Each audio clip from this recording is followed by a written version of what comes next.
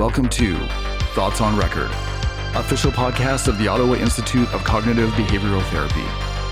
Each episode, we explore topics of interest to clinicians and mental health consumers from a cognitive behavioral perspective. I'm your host, Dr. P. Kelly. Hey everybody, welcome to the podcast.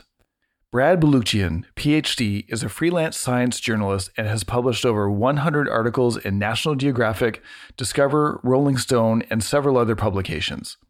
His first book, The Wax Pack, reached number 7 on the Los Angeles Times bestseller list and was named one of NPR's best books of the year for 2020. He has a bachelor's degree in island biogeography from Duke University and a Ph.D. in entomology from UC Berkeley. In addition to teaching at Merritt College in Oakland, California, Brad is the developer and director of Merritt College's Natural History and Sustainability program. All right, Dr. Brad Balukjian, welcome to Thoughts on Record. How are you doing today? I'm doing very well, Pete. Thanks for having me. You are very welcome. Brad, it is so nice to have you on the podcast today. I really enjoyed your book, The Wax Pack. And by the way, I have to give a shout out to my dad here, a frequent podcast listener and perhaps the world's biggest Dodgers fan.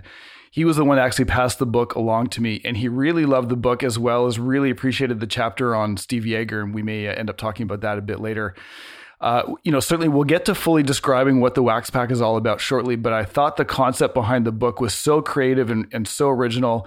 I also loved how personal the book was and the real vulnerability that you brought to the table. It made for a really very endearing and engaging read. And in fact, I think I read it in less than 48 hours. It was sort of the proverbial page turner.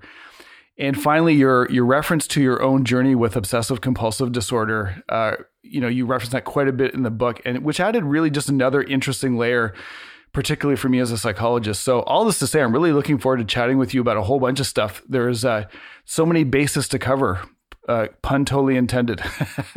It's interesting that saying it out, obsessive compulsive disorder, we should do that more often because everyone just says OCD all the time, but it's kind of a nice reminder of what it is when you say the word out. No, thank you for that intro. And I tell people if I had to summarize what my book is about, it's that one word, vulnerability, more than baseball. Some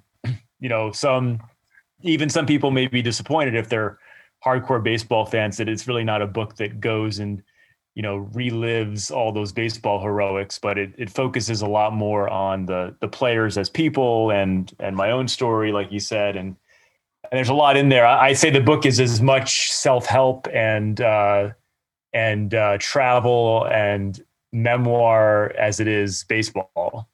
Oh, for sure. I think that's a really fair statement. There's a lot of humanity in there. And that's something I'll ask you probably about a little bit later about why you chose to bring in yourself into the book in the most authentic of ways rather than just keeping it sort of like a baseball book. Before we get there, I just wanted to ask you about some things, considering we might be of the same vintage. I was just kind of getting the stuff ready before we went on the air today. I was on YouTube looking at the Kirk Gibson home run from 1988, and I don't care if you're a baseball fan or not. It's like a sports movie come to life. The injured guy hobbles onto the field in the 9th inning. He's up against the ace closer and hits the game-winning home run. I think it was Game 1 of the World Series, was it not? Yeah, and I've always thought that something that doesn't get talked about enough about that is that was Game 1 off Dennis Eckersley, and excuse me. The thing is, they never used him again. They didn't try to trot him back out there in another moment like that. It's almost like, it's so Hollywood, but it's true that they had that moment and then they said, okay, that's, you look at his stat line for that World Series, 1 at bat, 1 hit, 1 home run, 1 RBI. And that's how badly hurt he was too. Was it his knee? I can't remember. I think it was a hamstring. Hamstring, that's right. I mean, he could barely I think he had hit a foul ball. He started to run down to first base. He could barely move, basically. That's right. Yeah. Yeah. That was a truly iconic, arguably the most iconic moment in baseball history, you could say, or one of the, No, absolutely. And again, whether you're a sports fan or not, it's worth hopping on YouTube and having a look at that clip. It's really quite emotional, actually. See the crowd going, and I think Vin Scully calls that, and he does a great job of just stepping back and letting the crowd kind of do the talking. It's really cool. So, I mean, Brad, there's so many places we could begin, but I guess just for a bit of context, you've written for National Geographic, Discover, Rolling Stone, among others. How did you get into writing in the first place? Well, I think discovered in high school that I really enjoyed journalism, and I enjoyed. I never was interested in writing fiction. I've always just loved writing nonfiction, but I've always liked the challenge of telling a story that is true, and using the techniques of fiction to make a true story more engaging or engrossing. And so when I was in college, I took a class in magazine journalism where we really studied a lot of the classic works from the 60s and the movement they called the new journalism, with people like Tom Wolfe and Hunter S. Thompson.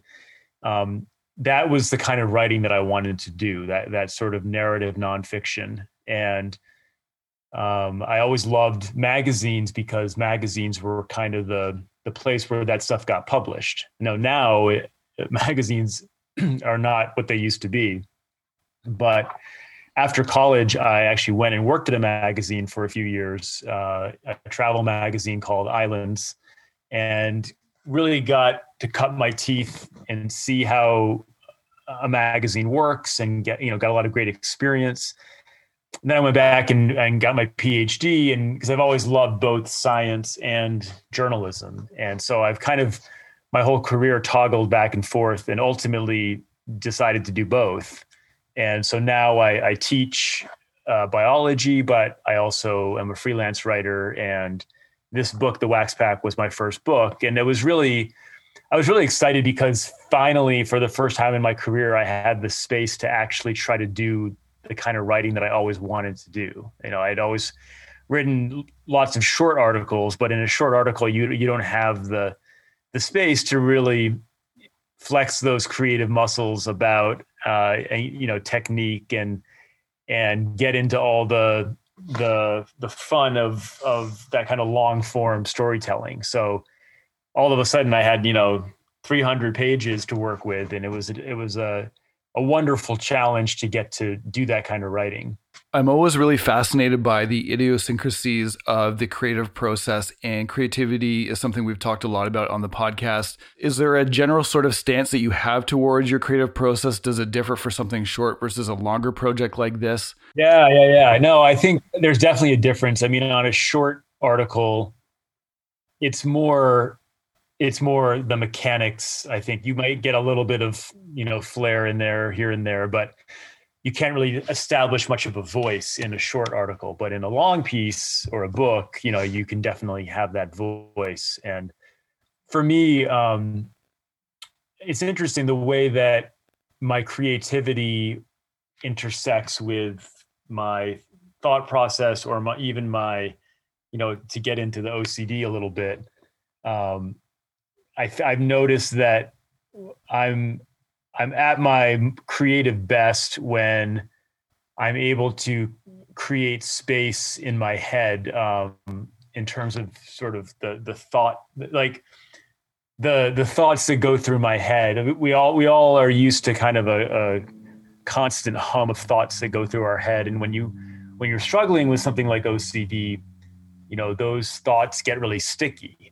I love that analogy with OCD of thoughts being stickier than they are for someone that doesn't have OCD. And those of us with OCD know that when you're in the throes of it, your thoughts are just so sticky, and then you do these compulsions to try to unstick, and the more you try to do that, the more sticky they get. And it's like, if you think of a thought as being like a Post-it, your brain is just covered in Post-its before too long, because you're just in that vicious cycle. So I've noticed that when I am able to, use the techniques that I know in cognitive behavioral therapy to unstick, it opens up a lot of space for my creative process. And I think that, coupled with kind of some of the things you were alluding to, like being in nature for me, like, going on long nature walks, being outside,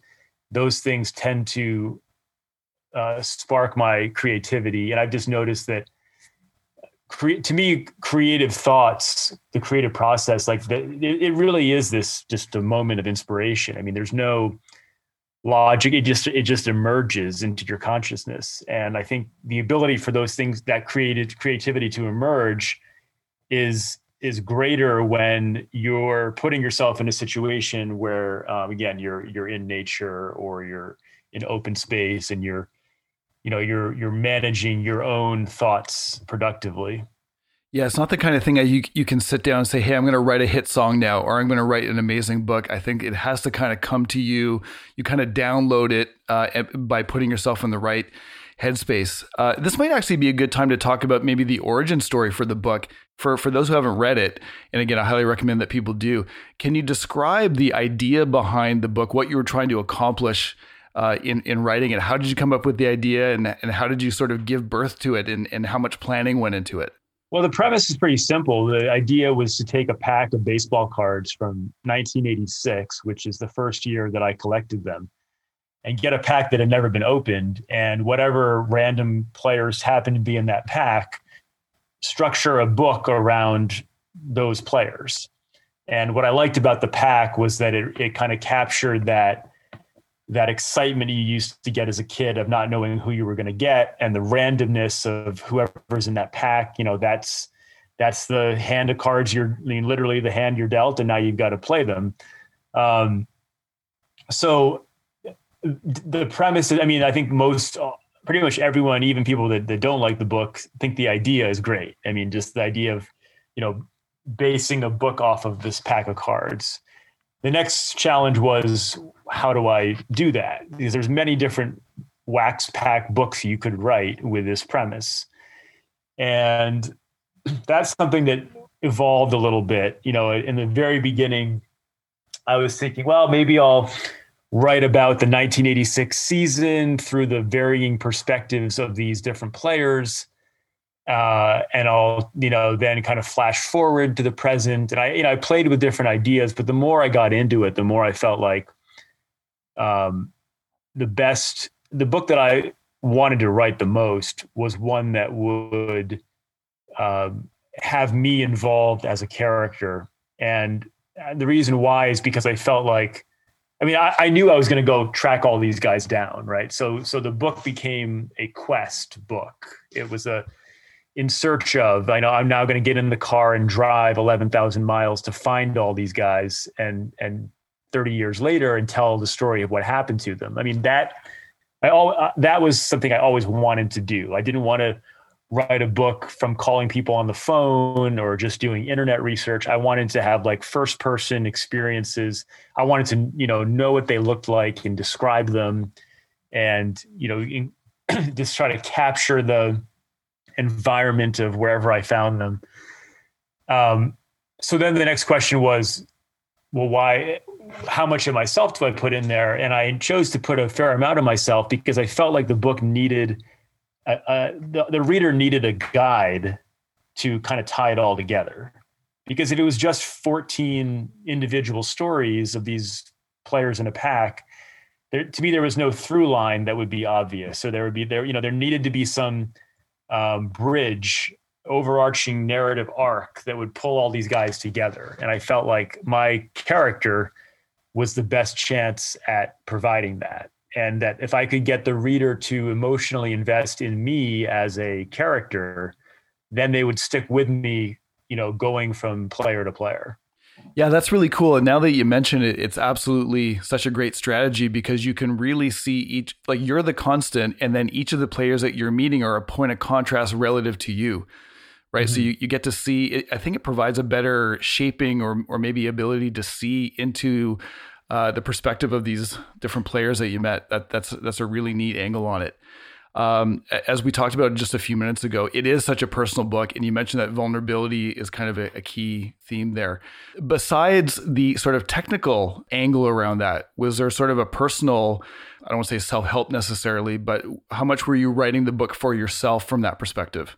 Yeah, I mean, I think I'm always someone that's worked on myself a lot. I mean, I've been through a lot of therapy. I do a lot of self-improvement. So I don't think I wrote the book trying to sort of fix myself, but I think I realized that my own story and my own process could be relevant and interesting to the reader, where there was some overlap between the things that I went through and the things that I was encountering from the players. So talking about OCD, I decided to include that.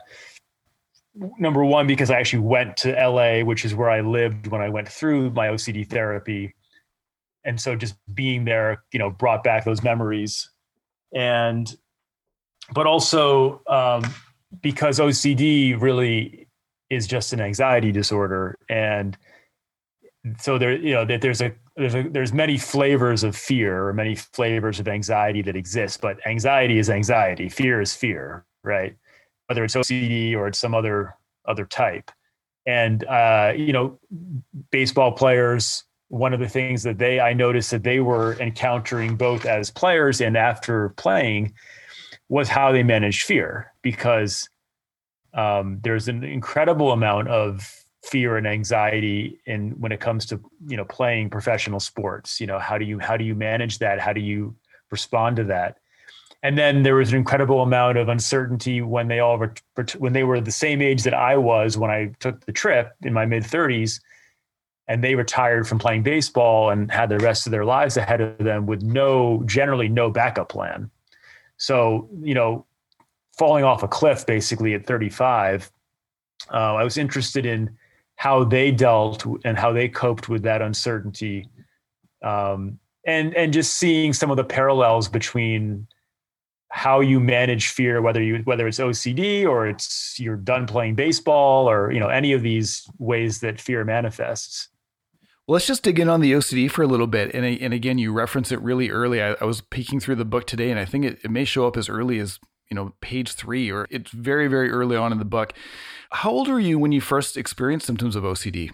Well, it's funny. I've been doing a lot of thinking back to that because I've gotten a little bit involved with the International OCD Foundation and hoping to do a presentation at the online conference this fall, and have talked to some of their national advocates, because part of my motivation for including my OCD story in the book was just to increase awareness. And, if there are people out there, and I have had many people who have written to me, saying, thank you for talking about this publicly, because, I am going through this or whatever. So I've been going back, and I went back and I found a bunch of the old imaginal exposure scripts that I wrote when I was going through my cognitive behavioral therapy, and thinking back to when I could first remember. And there are things in my early childhood, maybe age, 7 or 8, that I can think back now and realize that was my OCD, but it wasn't disruptive, and it wasn't really a problem for me until I was in college. So, but some of the signs were there early on.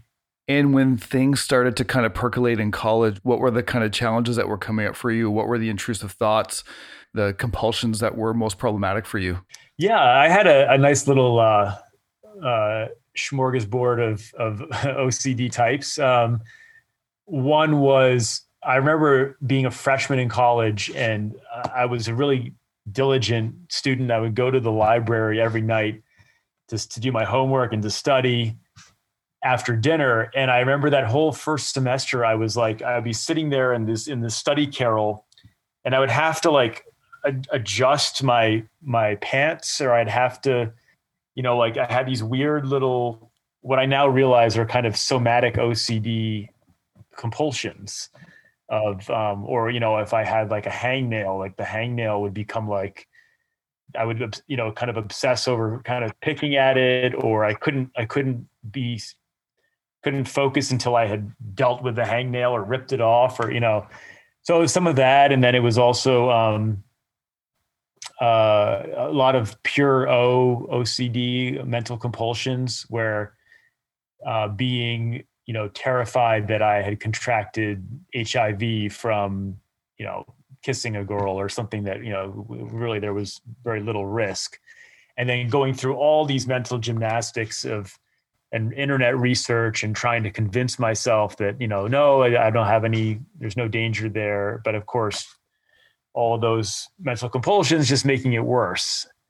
And I didn't really know, like, I was like, what, why is this so, I knew that this was irrational to be doing all these things, but I couldn't stop myself from doing it. And I went to the university counseling center, and luckily I had met with a therapist who recognized it as OCD, but didn't really know how to treat in using cognitive behavioral therapy or ERP. So it wasn't really until a few years later, which I think I talked about in the book, when I was in Los Angeles, where my OCD really started kicking my ass, and that's when I got the really good treatment that I needed. And what was the treatment? Well, you talk about it in the book. You mentioned cognitive behavioral therapy, and in particular, exposure response prevention, or ERP, as people will often hear it referred to. You mentioned that was sort of the ticket towards sort of true recovery from OCD. Is that correct? Yeah, because I was in 2005. I was living in LA. And I think stress in life makes your OCD worse and exacerbates it. So I was in a particularly tough spot because I had tried to write this book about this wrestler, and that completely fell apart. So I was looking for a job, and I was living with my girlfriend who, I was not a picnic to live with at that point. And then for the first time, I experienced depression and kind of panic attacks. And so it was, there was no quality of life there. And so I luckily found Tom Corboy at the OCD Center of Los Angeles and started going to see him. And he, I remember the first day I went there, I really appreciated, because I had seen a couple therapists over the years that really didn't know what they were doing. Like, I had one that told me whenever I started to have an intrusive thought to, imagine a giant stop sign, or take a rubber band and flick my wrist with it, and that's like the worst thing you can do. Yeah, it's like literally the exact opposite of what you should do. Right. That thought suppression doesn't work.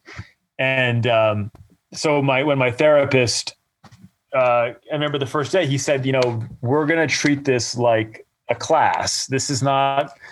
I'm not going to go into your childhood. I don't really care what causes your thoughts to be what they are. This is not Freudian psychotherapy. This is he gave me a binder. He's like, we're going to do this stuff. And before too long, I was, having to listen to audio tapes that I recorded of my self reading my worst case scenario. And I would listen to that on a loop for, hours a day.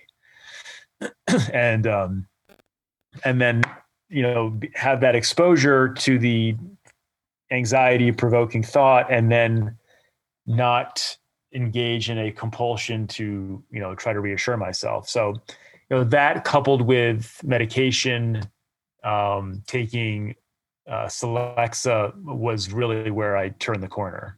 OCD is one of those challenges where you can see such dramatic turnarounds if the client is really, really invested in the exposure treatment. And I think you make a good point there. The dose is so important too. So when we have clients come in, sometimes we want them to come in and have 4 to 6 hours a week of intensive therapy, ERP, coached exposures to really, really just try and get that data in. And one thing that seems to need to happen in OCD is that notion of overcorrection, right? For instance, if someone has, and this is certainly a little bit more for the listener than for you, I'm obviously preaching to the choir, but if someone has a contamination fear, we have to put food on the toilet seat and we eat it off the toilet seat. And that's not because we ever have to get used to that in real life, but we have to overcorrect in order to really send that message home to the brain about the apparent danger of these things. I think it's hard to know sometimes, how you scaffold that. And, I know for me, I had tried the ERP without medication, and it wasn't really working. And it wasn't really until I did both that I felt like I could really engage in what I needed to do with the exposure therapy.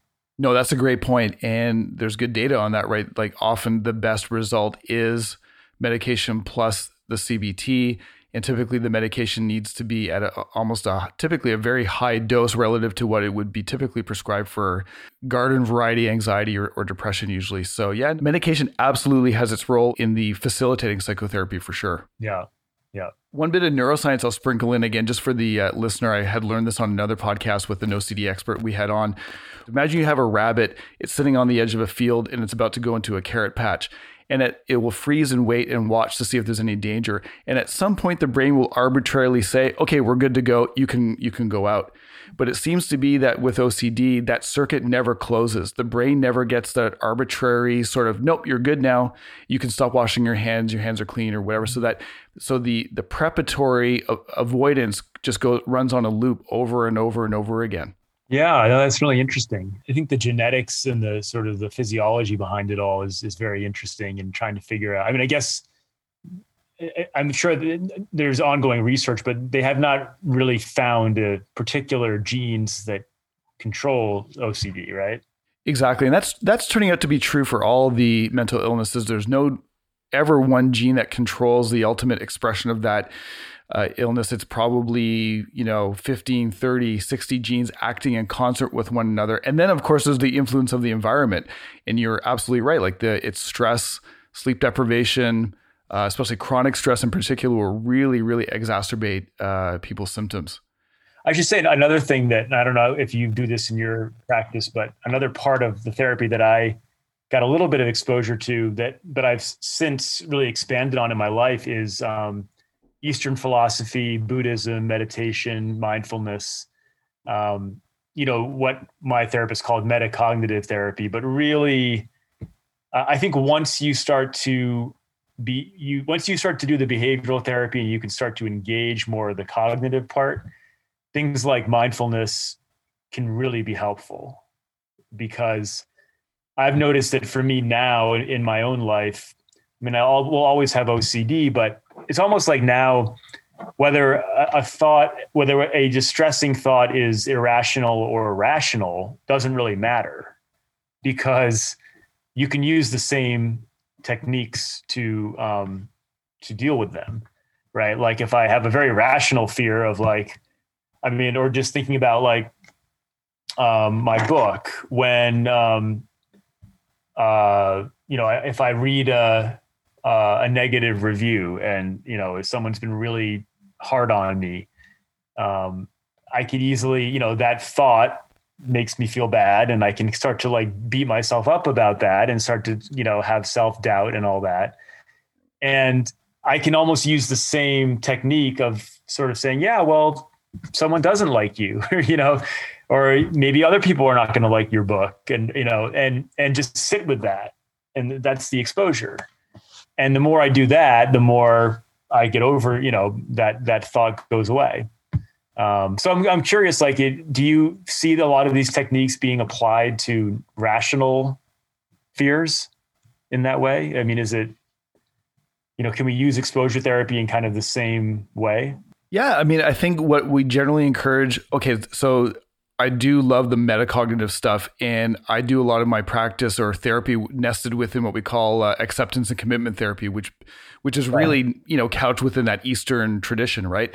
So the idea is we want people committing to their values and accepting the experience of anxiety that might come along with it. So I think where the rubber hits the road is anything worth doing that has meaning is going to come with a certain emotional price of admission. And to the extent that we're willing to experience that and willing to embrace the discomfort, that's going to be the gateway to living a life that is worth living and has lots of meaning in it. And I think often what I find myself saying to clients is that, often the facts aren't disputable, right? Like if we're having a thought or you see a negative review, the facts aren't really up for debate, but the meaning of those things is always something that we have the possibility of playing around with. Right. And that's where our power lies, right? So yeah, you might see a review. It's a fact that it's there. We don't want to, avoid and say, no, it's not there, or play it down. It's like, yeah, it's there. What do I want that to mean? Do I want that to mean that I never write another book? Like that would be, I think, a really dysfunctional meaning we can impose upon that. Or do you, there's a tendency to want to lash out and like say something back, right? And that's not healthy. So yeah, it's that acceptance is key to dealing with that. Yeah, it really feels like if you can put a gap in between the stimulus and the response, it gives you the chance to at least, to make the kind of decision that you'd like to make that's aligned with your values, right? So again, instead of lashing out, it's like, how do I actually want to respond to that? If you remember from the book, that Don Carmen, one of the people who I meet up with, he's a psychologist, and he has this great line where he says, I don't get to write the script in life, I just get to respond. And I think that's the part where, like, to me, the exposure therapy meets the mindfulness, in that when you learn that a thought is just a thought that is inevitable, that you can't control, that's going to happen, and you can't, again, you have no control over that. But then when you realize you do have control over how you respond to the thought, that's where the power lies, right? So it's not about whether or not you get a negative review. It's about, again, creating that space to know, how am I going to respond when that happens? And again, to me, like, whether it's a negative review or I'm suddenly spinning in my head about, having some disease or something that is clearly irrational. In both cases, if I respond to that thought by either, accepting it, or if I'm able to kind of, recognize that it is irrational and let it go, that's the key. Tolerating uncertainty is a really big challenge in OCD typically. What's your journey been like with tolerating uncertainty? What have you learned along the way, and how do you kind of deal with that day in, day out? Yeah, well, that's, again, I think in some ways, like the key to to happiness in life is exactly the question you just posed, which is, how do you deal with uncertainty? That's people, I think, that are generally well, adjusted and content and not anxious, tend to be people that are really good at accepting the inevitability of uncertainty. And so, OCD, I think I've been able to manage my life in many ways really well because of what I had to go through with OCD, because I got this giant painful lesson in the sort of the fact of an uncertainty, and that the only way to deal with it is to learn how to accept it and coexist with it. When I get into things in my life, big things about, I'm still single, and I don't know, I don't have a long-term permanent job. I don't have a guarantee of a book deal or I've very much of my life is not determined in terms of what's going to happen in the future. But rather than running away from that, like a lot of people might do, I kind of have embraced. I've almost made that part of my life's goal, is to live with that uncertainty, to almost cultivate uncertainty. Right. And, when it comes to things like relationships, like, I'm not going to say I'll never meet someone, but I'm okay with that possibility, or I'm not tying my happiness to some outcome in the future or some expectation. And I think that's another thing that we get into in the book, is like how dangerous expectations are. Living with uncertainty really is about letting go, I think, of expectations. Absolutely. And I find myself having this discussion with, friends and colleagues and clients alike all the time, where it's not like only bad things come out of uncertainty, right? having a conversation like this, if someone had told me a year ago that you and I would be sitting down and having this conversation, I would have laughed, right? It's like, there's no way, but here we are having this chat. Or you never know when you're going to get an email that will change your life, or you're going to meet the person that will be your new best friend, or, I can think of many other examples, but uncertainty is this wellspring from which life flows, like just in general. It's a great point. Like, you could argue that adventure is a synonym of uncertainty. Right. And yet no one would ever think of those two things as being similar or the same. I wonder if it's control where it hinges, right? So if you take on an adventure voluntarily, that's got a very different sort of vibe to it as opposed to OCD, where it's sort of more foisted upon you, right? Like there's a sense of uncontrol around it. So controllable uncertainty versus controllable uncertainty might be different animals as far as the mind's concerned. I don't know. That's just off the top of my head. Yeah, no, I think I see what you're saying there. I think it's a fun thing to think about. Because you say, like, I mean, my book being a quest, right? You say, well, let's go on an adventure, right? And it has this sort of positive, but adventure usually has some pretty negative things involved as well, right? So maybe we need to recast uncertainty as adventure. Well, if you look at the hero's journey trope, which I'm sure you'd be more than familiar with, right? Like a real core ingredient of the hero's journey is is being tested, encountering enemies, and all kinds of bad things happening, and also refusing to go on the adventure at first too, right? Right. Only to later kind of come around and embark on the adventure. So I guess the true quest has everything in it. Well, what I like about the hero's journey, like if you think about the hero's journey as it applies or may not apply to my book, so these baseball players that I wrote about were my heroes as a kid. And the book is really about, getting to know your heroes as an adult and who they really are. Because when you're a kid, they're just these larger than life, they might as well be comic book characters. And what I really like about what I found is that these heroes I found mostly to still be heroic, but not for the reasons you might expect, right? It wasn't, in the hero's journey, it often is thought of like, at the end of the journey, the hero is the winner, right? But my book is not about baseball players winning the World Series in that sense or being winners, but it's about them being heroic because of kind of how they've lived their lives and the relationships they have with the people that are meaningful to them. And that being more important, that's what winning really is, right? Is self-awareness and growth and compassion with the people you love. It's not about the trophies on your mantle. And I think that was an important distinction I wanted to make, because generally we think of sports as winners and losers, champions and not champions. We define these people by these hunks of metal, when really that's a very non-human way to look at it. Of the players that you met, was there one that struck you as being particularly sort of self-actualized in the way that you described?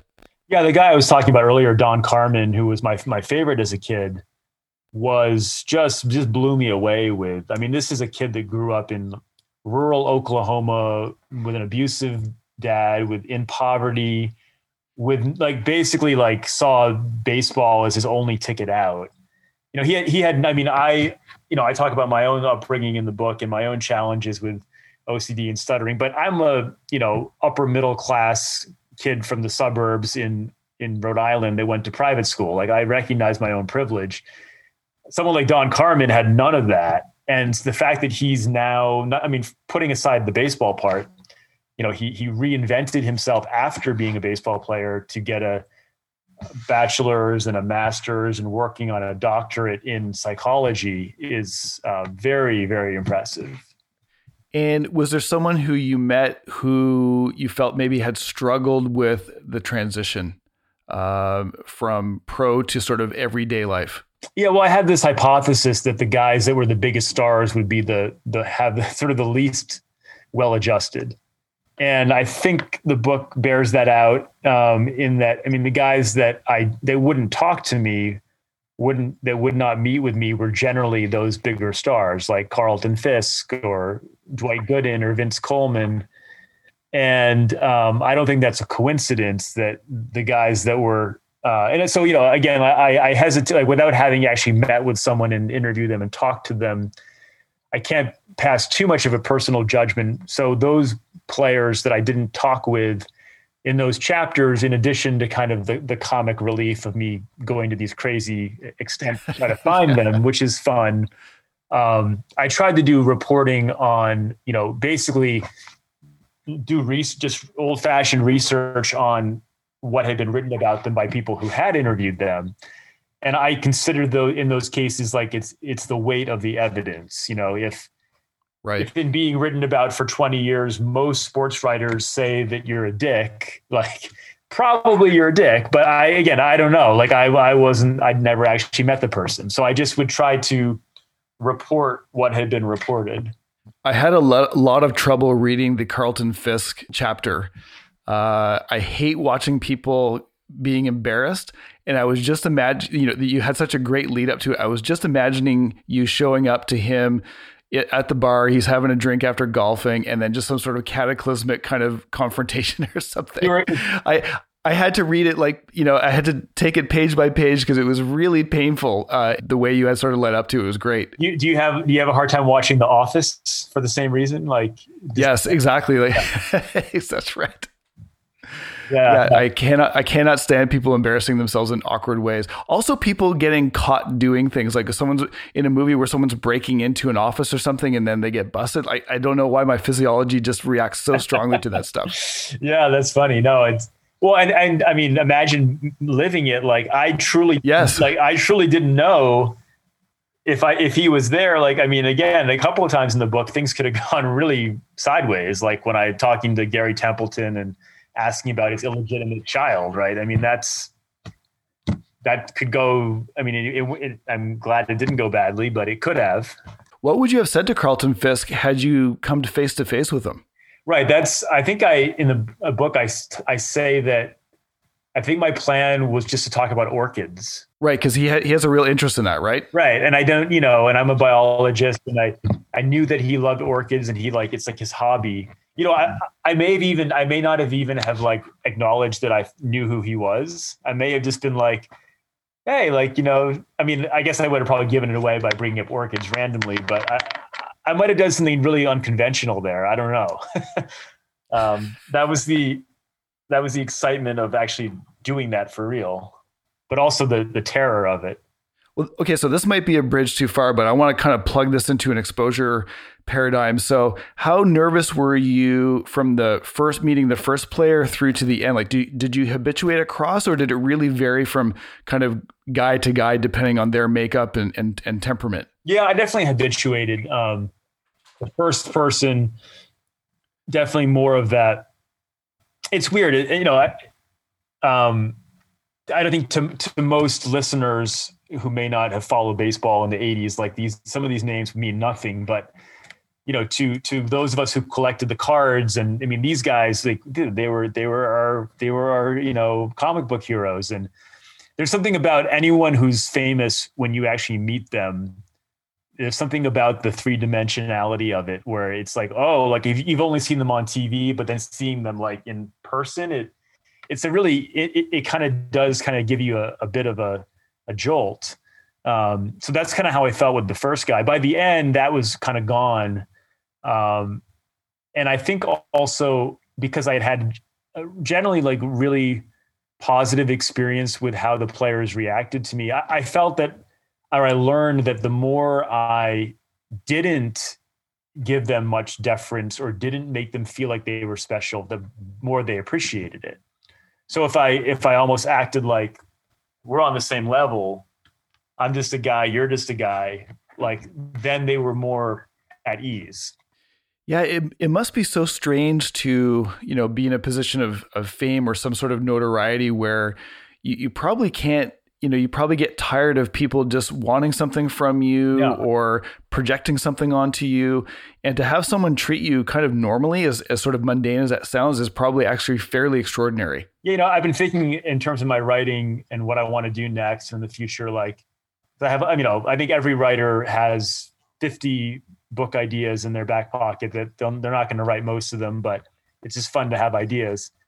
And I've been thinking about I do hope in my career that I'm able to write about both celebrities and non-celebrities, because, this was an example of writing about people that at least at some time were famous, even if they're not anymore, which presents its own set of challenges and is interesting in certain ways. But then I think there's something also equally fascinating about writing about just everyday people, giving them the same depth of treatment that you would give a celebrity. I mean, of course, you have to be a good writer to get people to read about that, or you have to have, in some ways it's harder from a marketing perspective to draw people in to reading about just an average person. But it's, to me, potentially just as interesting to do that. And to me, it'll be a fun experiment to go from writing about famous to not famous and see how they're similar and different. Well, yeah, as a clinician, the clients that I meet every single day are fascinating. The depth and the complexity and trying to figure it all out. I also think too that life is not nearly the meritocracy that we think that it is. So people who are famous or for whatever word we want to use, they probably are for reasons that have sometimes little to do with actually being extraordinarily different from everyday people, right? So I'm not sure if I'm making that point very clearly or not, but there's probably lots of super interesting folks that if the ball had rolled a different way in their life, we may know who they are, but we don't know who they are at this particular moment. Well, and I think actually we know that people are interested in the everyday person, because look at the success of reality TV, or, there's a certain voyeurism that people have, I think, with being fascinated by the everyday. That's a different thing than why they're fascinated by a celebrity.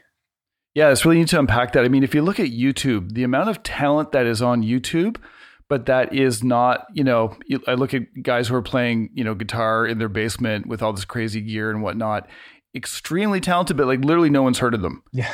And probably no one will ever hear of them. Well, I'm always amazed. I want to know how all these people on YouTube apparently have 30-hour days, because I'm how do you have the time to some of the stuff that people put on there, here's me fixing my kitchen faucet. It's great that they want to help people, but that's a lot of spare time to be making YouTube videos of just things you're doing around the house. Exactly. One dynamic I wanted to ask you about, and I like to ask anybody about this who does anything sort of that's public facing, is how do you balance doing right by yourself and your creative values versus managing the fact that you're, perhaps trying to make, at least in part, a living off of this, have to be attuned to market forces, have to be attuned to social media, stuff like that, which can really kind of corrupt sort of the purity of these kind of undertakings, right? So, Brad, how do you see the balance playing out between these two things? Yeah, that's a good question. And I am someone that refuses generally to compromise very much on that, where I want to do what I want to do creatively. And that's part of why my book was so hard to get published. So I've talked about this, and it's been written about a little bit, where my book got rejected 38 times by publishers. And it was a long, arduous path to publication. And in that process, I was being told, basically a lot of people saying, "Oh, take yourself out of the story." They wanted me to write a different type of book, and I refused to do that, potentially at my own financial peril. But I just could not sacrifice the vision that I had for. I had a very clear idea with this book of what I wanted it to be, and I wasn't willing to compromise that. So I always felt like if I get a chance to do it, it's going to be good enough that it will be financially successful. So I would say I never really, I never choose my ideas, my story ideas based on how marketable it's going to be, or at least very little thought about that. But when I go and then do an idea, I realize it's really on me to do everything I possibly can to promote it. So I, busted my ass on the hustle and the promotion of this book in order to make sure that it got out there. But, really, if someone has said to me, hey, here's $100,000 to write a sequel, I would say no, even though I could definitely use $100,000. There are writers that are much more, they're motivated more by getting the big book deal, and it's more about the money. I also have I'm in the position I've chosen to, again, be single. I don't have to support kids. I mean, I get there's many different reasons why people need to prioritize money in certain situations. I hope that what I bank on is that my passions will align enough with what's financially marketable to be able to make a living, even if I don't really care about being rich or anything, but I'd love to make a living off of it. And then hopefully that my talent, my writing is good enough, irrespective of the subject matter, that I can do that. Also 38 times, that's unbelievable, because, it's funny, without knowing the backstory and just reading the book and really enjoying it, it would never have occurred to me that anyone would look at it and be like, no, I'm not going to publish that. But, even more frustrating was when they would say no, they'd be like, oh my God, that's a great idea. You're a great writer, but oh no, because you don't have 100,000 Instagram followers. No one knows who you are. I mean, it's a really cutthroat business model. It's like, if we don't think you can sell X number of books in 6 weeks, forget about it. And in publishing, there's four companies that control the entire market in terms of being able to give a book deal big enough to make a living off of.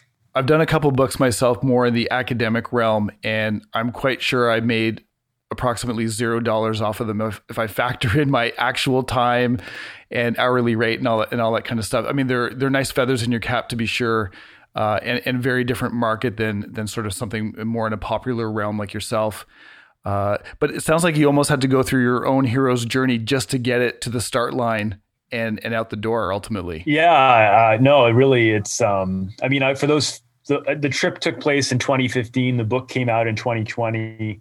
For those 4 or 5 years there, I was teaching part-time as an adjunct professor, making $30,000, living in the San Francisco Bay Area, renting a room in a house, just simply betting on myself that I could do this, and that it would work. And, so my life hasn't changed. I'm still renting a room in a house in the Bay Area, making a little bit more money, but it's not like suddenly my life has changed that much because the book's, done well.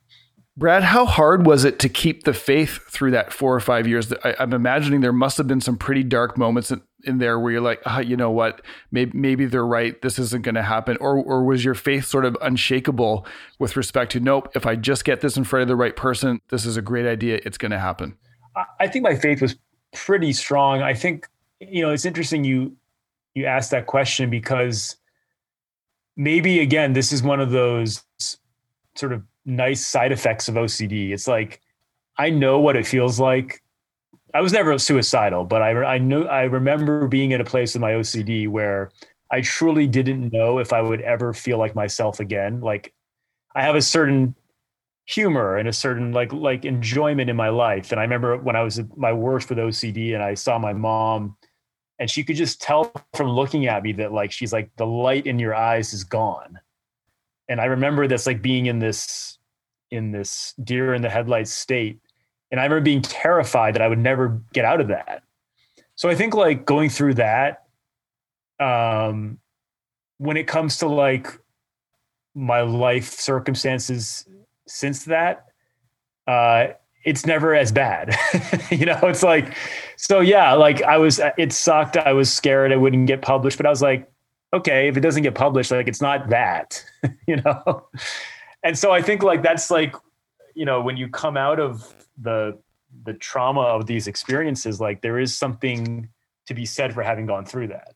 Yeah, there's a real resilience that you can come out with on the other side. And God, I'm so sick of talking about COVID, but I actually do think a lot of my clients were the best prepared of anyone to going into COVID because they already had exposure to all of the hot buttons that COVID has brought to bear. Right. Well, it's funny. So I remember when I did group therapy after my individual therapy, and I was in this support group for OCD. And this is just the way OCD works, where we had this woman in our group who had all these OCD fears about, like, I mean, one of them was like, she thought if she looked at an airplane, it would explode. So she had to go to like the airport observation deck and stare at airplanes all day. Really far out irrational things. But then I remember she ended up getting cancer. And so the next time we saw her after her diagnosis, we're like, how are you doing? She's like, oh, I'm fine. It's like she actually got cancer and it was like no sweat, but she was terrified she was going to blow up an airplane by looking at it. I mean, that's just, I think people with OCD tend to like deal with real stuff really well. I totally agree. I totally agree. Brad, can you just, for the person who's listening who doesn't have OCD and who can't understand why someone couldn't just stop doing the compulsions, can you maybe give a window into what that experience is like, where it's irrational and yet it's irresistible to, or feels irresistible to engage in a particular behavior? Can you help the person, like someone, understand that experience psychologically? Yeah, I mean, I remember like when my therapist, my girlfriend at the time came in, she didn't have OCD, and it was like something that he had obviously said before, but he's like said to her, if you want to know what it feels like for him, just think about standing on the edge of a cliff and looking down, or think about being dropped into a pit of snakes. Like, it's just anxiety, right? So whatever sort of touchstone experience someone associates with extreme anxiety, that's how it feels. And so I think when you say that, people are like, okay, well, I know that sucks. I remember another analogy that I've used is it just feels like a really bad itch, and when you have that terrible itch, like, how do you not scratch it? Yeah, it's like irresistible. There's an exercise I often do with the family members of clients where I'll have them write on my whiteboard, say their loved one's name is Joe, like, I hope Joe dies of leukemia tomorrow or something. And even people with OCD will really, really hesitate to do it. They do not want to do it. They have got that thought action fusion where if I write that down, right, somehow it makes it real. And we talk about, right, hey, those are just molecules of ink configured in certain shapes. How could that possibly cause your loved one to get cancer? And yet people don't want to do it. So that's sometimes a little window into people of that. It can be irrational, but yet be emotionally gripping at the same time. Well, I think one of the hardest things from a clinician's perspective to treat is when you get into like the scrupulosity, where people that are terrified of being Satan worshipers, or, and you ask them in the exposure therapy to say something like, I'm Satan's child. I'm a agent of Satan. And it's like, because religion is based on faith, which is not falsifiable. You're asking to do an exposure that in fact nobody can say for sure is, it's not a matter of science or faith. I mean, or evidence. So it's like when you ask them to do an exposure along those lines, it's even more terrifying because of their religious beliefs. Absolutely. A colleague of mine, she is starting a project where she's really interfacing with a lot of faith-based groups to help educate, like priests, for instance, on scrupulosity. And, people come to confession saying, hey, I'm having thoughts of X, Y, or Z, and, helping them to recognize or redirect the person to, hey, this is OCD. This is not a crisis of faith. This is a mental illness that, for which there's really viable treatments. But I bet it gets missed quite a bit. Yeah. Yeah. Right. No, it's, totally. When I was reading the book, I had a lot of empathy for you around, getting in contact with these guys and booking them. As the podcast host, I basically do all my own booking. I'm tracking people down, wading through, armies of publicists and guests being really guarding their time, and understandably so. I mean, I always try and remember when I'm reaching out, I'm one of like 1,000 people that want to spend an hour of this person's precious time with them. What was your process like for tracking down these baseball players? And again, I think you mentioned generally having a good reception, but how much imposter syndrome were you contending with on your end? Like, what was your internal experience, even if the other person wouldn't have known? What was it like for you to sort of put yourself out there and say, hey, can I spend a bit of time with you? Yeah, I think with the imposter syndrome, like I've learned that, and this is also through teaching, I teach, and one of the best lessons that I can give about imposter syndrome is basically just being willing to embarrass yourself, basically like accepting that, you may upset somebody, or you may be perceived as an imposter, or I'll make, when it comes to dealing with anxiety, like with teaching, for example, I'll just openly make fun of myself or embarrass myself almost sometimes. I mean, that's kind of like a form of exposure therapy, it's like I'm going to embarrass myself intentionally.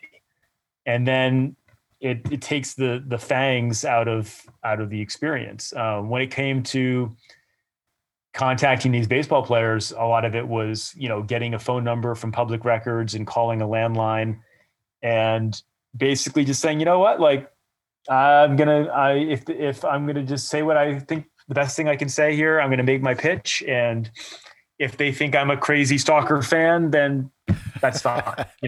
That's,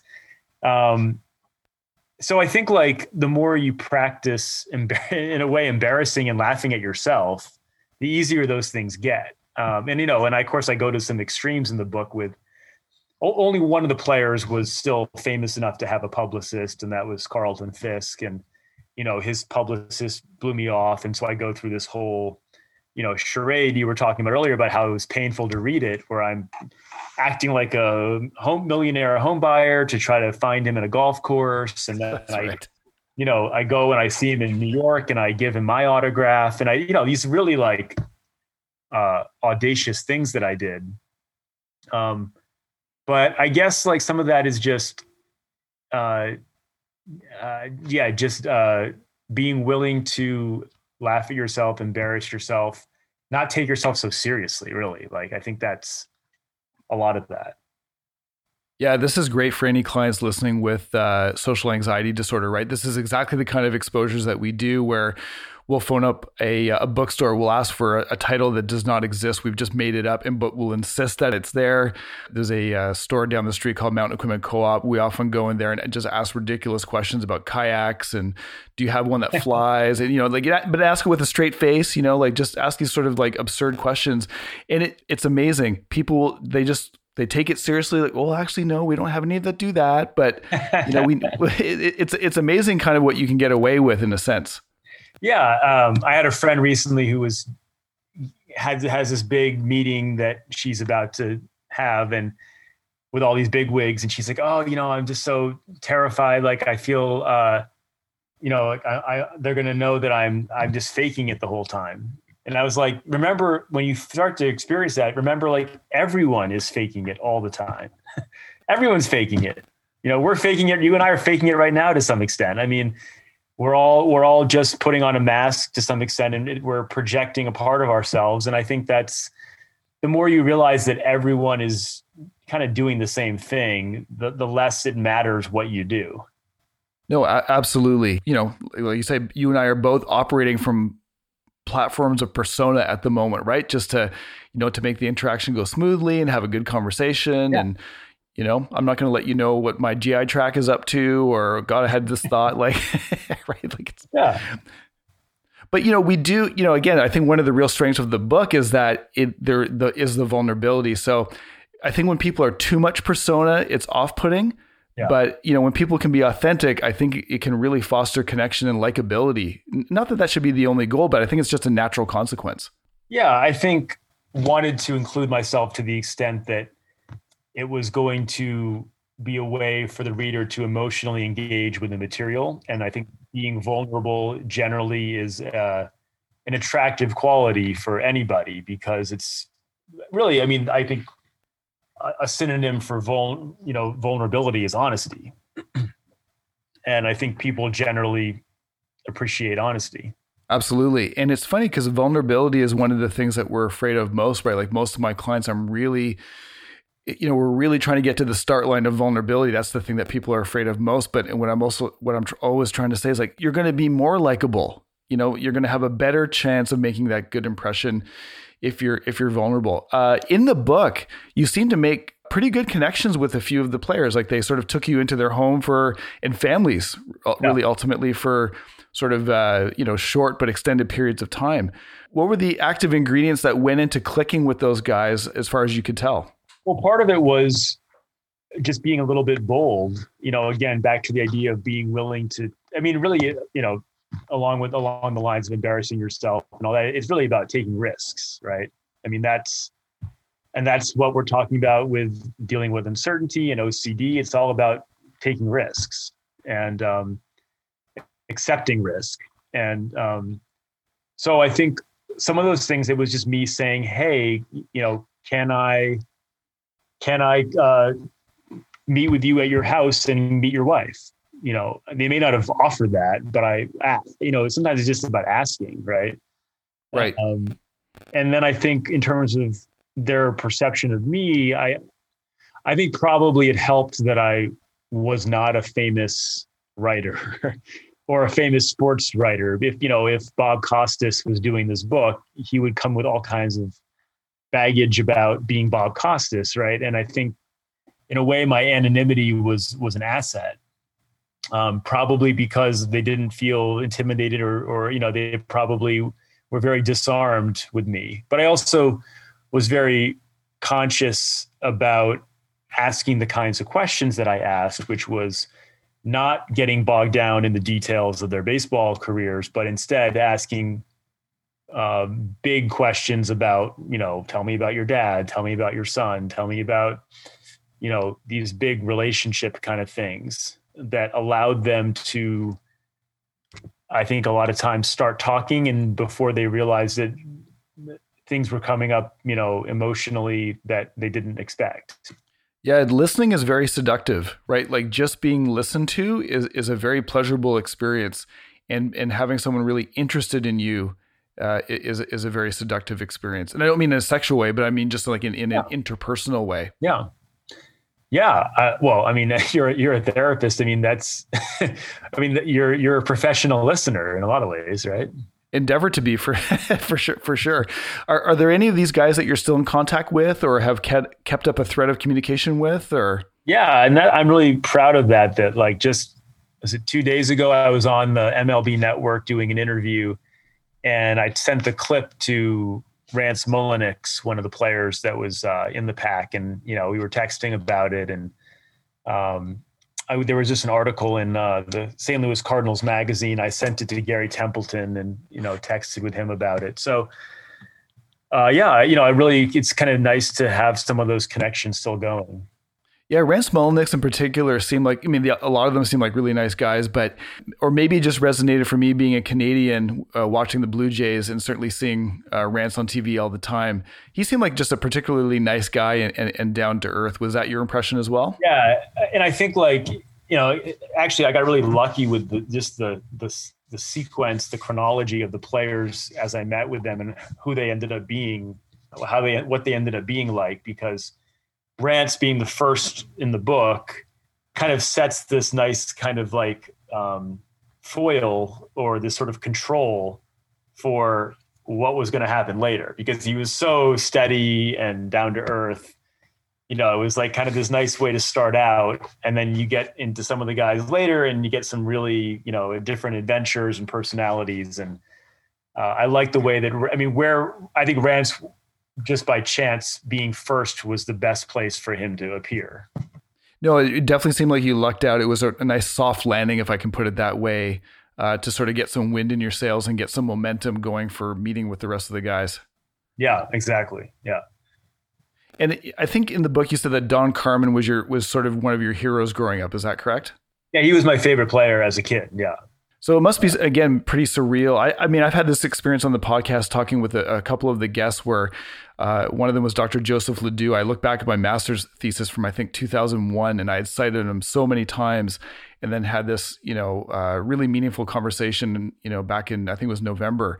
I was like, did that just happen? Like that was, that was really weird, but like in the best possible way. Did you have that kind of an experience throughout the journey? Yeah. And that chapter was my favorite. And again, you couldn't script a better outcome for sort of who Don Carmen ended up being as a person. And I, talking that chapter about the similarities that I had with him, and sort of ways that I identified with him that were just kind of surreal, because I never really knew why he was my favorite player. I mean, other than the fact that I always liked the underdogs. And so I was not someone that liked, or, my favorite players were not the guys that were the big stars. And, that's kind of a theme that's borne out in the book, is that the guys that maybe were not the biggest baseball stars ultimately probably are the happiest in their lives. Yeah, that's really interesting. Did you think there was a bit of fate involved when you opened up that pack and you saw Don Carmen in there? Well, to be fair, I put this in a footnote. I actually opened up several packs, and I didn't mix cards between packs, but if I opened just one and like four of the guys were dead or something, I didn't want to have that situation. So him being in the pack that I chose was definitely a reason why I chose to focus on that pack. But also, all the players but one were still alive, and they were all pretty spread out in the country. Okay, so there was some logistics involved. Like you just sort of, practically speaking, had to have a workable set of guys to work through. Right. And that's, exactly. There's definitely, there has to be some pragmatism, I think, in approaching these things. Oh, exactly. It's probably like doing TV or whatnot. You have to curate certain moments to really kind of take a bit of creative license to make it all work. Yeah. Just getting back to the creative piece for a second, and just taking a bit of a flyer here. Have you read the book War of Art by Stephen Pressfield? I have not. No.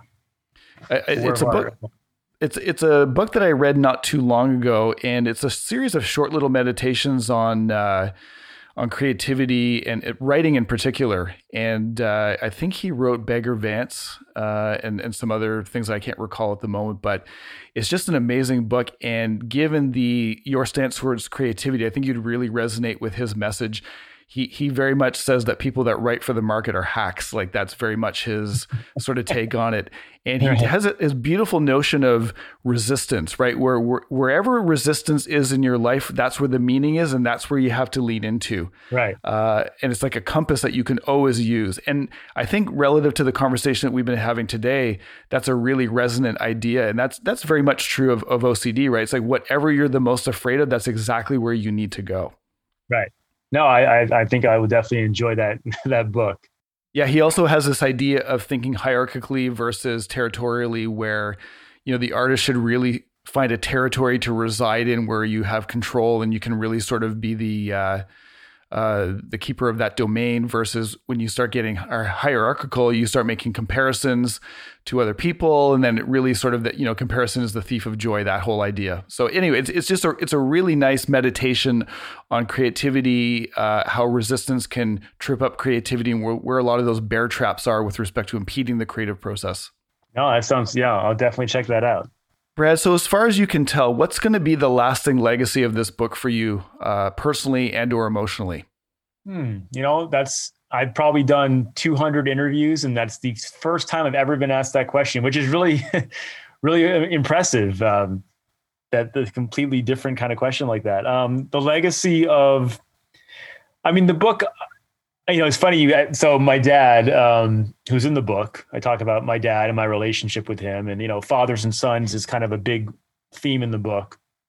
And he said to me recently on the phone, he's now 72 and, thinking about his own life and mortality and all that. And he said something like, I really am envious that with your book, like you now have a legacy, like, hundreds of years from now, your book could still be out there in the world on a shelf, which was, a nice thought and a nice compliment. But I honestly, like don't care at all about that part of it. Like to me, like legacy is so overrated. And back to my belief very much in living in the present and impermanence. And I really look at like stuff like that as like, and it's helpful with my OCD to almost remind myself of my own insignificance. Because I think when you do, like there's a certain, I don't know if you've encountered this in your work with your clients, but there's a certain self-absorption to self-improvement that can become very counterproductive.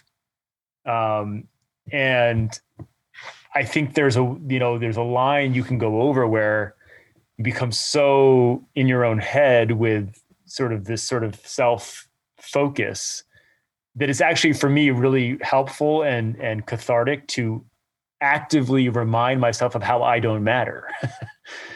you know?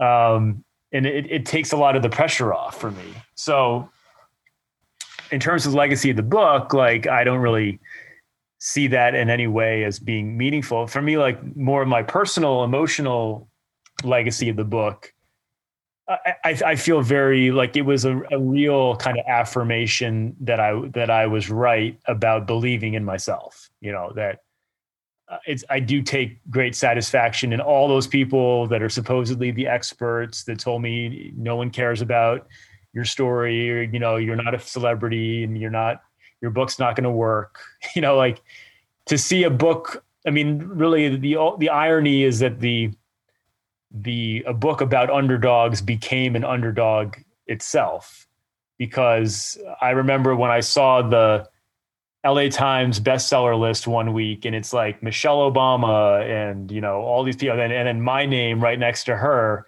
from, the University of Nebraska Press with a $2,000 advance and no agent to be on that list. It was like, wow, like I actually, proved what I always believed. So that I think I will always, no matter what I write from here, that'll always be like a special thing, that first book, and, sort of proving that.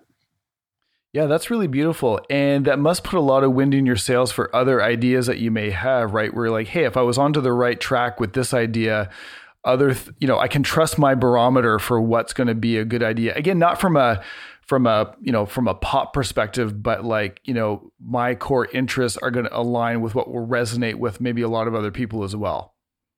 Yeah, I think that's also a slippery slope. And we were talking about expectations, right? Is like, I could easily go down the road of, well, now my second book has to be better than my first. And so I'm actively working on myself with that and framing it as like, it doesn't matter if my second book doesn't do as well. Like it doesn't matter, it matters to the extent that you want to make a living and all that, but not getting caught up in that kind of thinking about always having to, be better and better and better. So yeah, and I think that it does. It gives me some confidence in developing my voice, which I think as a writer is very important, especially this kind of writing where I think voice is one of those sort of intangible qualities that successful writers need to find, and it needs to be something that readers really relate to and are attracted to. And so I think, from what I've been told, one of the strengths of my book is the voice, is that you feel like you are kind of, you know me and you're having a conversation with me, and you feel like you're in the company of someone who you would like to hang out with. And if I can cultivate that voice, regardless of what the content of the book is, then I know that I'm doing my job. It's kind of like, with OCD, it doesn't really matter what the content of the thought is. It's all just different variations on the same theme, right? It's all the same. It's just different forms of anxiety. I hope this is a compliment, but I think your voice to me is like a slightly more self-deprecating Michael Lewis. That's funny. Yeah, no, that's very much a compliment. And Yeah, Michael Lewis. I mean, he's kind of one of the leaders in this type of writing. But I've noticed with his writing that he's gotten more and more kind of in the background of his books. And this is something that just interesting from the craft of writing. I think it's become less and this is part of why it was hard to get a book deal. Like it's become less and less common for the writer to be in the story, unless it's like you're just writing a straight up memoir or something. And I've noticed like there's like much more common now is sort of the Malcolm Gladwell, like you're the expert writer, but you're a detached narrator. And right. I realized in writing this book that that's the style that I like, is being in the story. But it's just not something that's done very much. So it'll be interesting to see the next time around, like, how, when I pitch an idea, how that gets received, or if that becomes more common again. To my taste, it's a really good fit for your style. I really, really like it. I think the most extreme permutation of this I've seen is in fiction. If I don't know if you've read Stephen King's The Dark Tower series, no, where he puts himself in the series as a character, like so. Oh, wow. Stephen King in the third person kind of thing. It's pretty wacky. It's pretty wacky, but like most of Stephen King, it kind of works out in some weird way. Yeah, nice. I'm rereading the Stand. I read it back in high school, but I'm rereading the Stand now. But this viral apocalypse that he wrote, it's like this 1,200 page book, and it's interesting to go through it now in the context of COVID. Right. So, Brad, I'm not sure how many cats you want to let out of the bag or not, but what are you up to these days? What's next for you? Yeah, no, I don't have any cats scratching in the bag right now, mostly because. I mean, I have a lot of ideas, but the kind of reporting and writing that I did in the Wax Pack that I like to do, you just can't do it right now. So until we have a better idea of like when that can happen again, I'm not trying to, do the next project. But I have, I mean, I'm trying to think of choosing between a few different ideas. A lot of them are more in science, which is, my professional background or my expertise, and looking at islands. A lot of my career has been studying the animals and plants that live on islands. And so kind of some ideas around traveling to different islands and the things that have evolved there, and writing about the scientists that study those things. And I realized after the fact that my time working at a travel magazine many, many years ago actually helped out a lot with this book, because in a way, the Wax Pack is every bit a travel book, right? I mean, it's right. Kind of travel writing. I'm on the move. I'm in the car. I'm going to new places. And I think that type of writing where travel is part of the story is something I really want to do more of. Right on. What are those islands that are off Santa Barbara? The Channel Islands. So I had the opportunity to spend quite a bit of time in Santa Barbara, and everyone kept saying you have to go check them out. And unfortunately, I never did. It's one of my big regrets from my stint out there. No, man. Well, I actually teach a class specifically on the islands of California, and we do a field trip out there. And there's like this native endemic species of island fox that's like the size of a house cat. It's so tame, it just comes right up to you. It is a cool place to visit. Very cool. Brad, I want to give you the last word. Is there anything that you want to leave the audience with before we sign off together? No, I really enjoy the conversation because, as I said, I've done a lot of interviews, but an interview where I can really go in the weeds with somebody about the OCD and I mean, it's much more enjoyable for me to talk about those things and some of the deeper themes in the book. And to me, dealing with the adversity of OCD and these different anxiety disorders is something that's so important. And I think the more people can just talk openly about this stuff, the better we all are. So thank you for probing and doing the work you do. And, getting into all these different topics. Oh, no, you're very welcome. I really enjoyed the conversation, and you weave the OCD into the book really nicely, and it makes even more sense after having chatted with you now about it. And what I'm getting out of it is that there's some really big themes that relate to both the baseball and your personal journey, and it's all sort of knit together very nicely within the context of the book. So again, the book is called The Wax Pack. I have it right here, and it's really great. I recommend that people pick it up. Yeah, Brad, thanks so much for spending this time with me. I really appreciate it. And let's stay in touch. And I'd love to chat with you down the road and around your next project. All right. I appreciate it. Well, I really hope that you enjoyed the podcast as much as I did. If you found value in the show, we'd appreciate a rating on iTunes. Or if you'd simply tell a friend about the show, that would help us out too. And now for the mandatory disclaimer.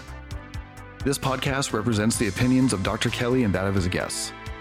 Content of the podcast should not be taken as psychological advice and is for general information only. Please consult your mental health professional for any specific questions around your psychological health. In no way does listening to our content establish a psychologist-client relationship. While we make every effort to ensure that the information we are sharing is accurate, we welcome any comments, suggestions, or corrections of errors. All people, places, and scenarios mentioned in the podcast have been changed to protect patient confidentiality. Finally, this podcast should not be used in any legal capacity whatsoever, including but not limited to establishing a standard of care in a legal sense or as a basis for expert witness testimony. No guarantee is given regarding the accuracy of any statements or opinions made on the podcast.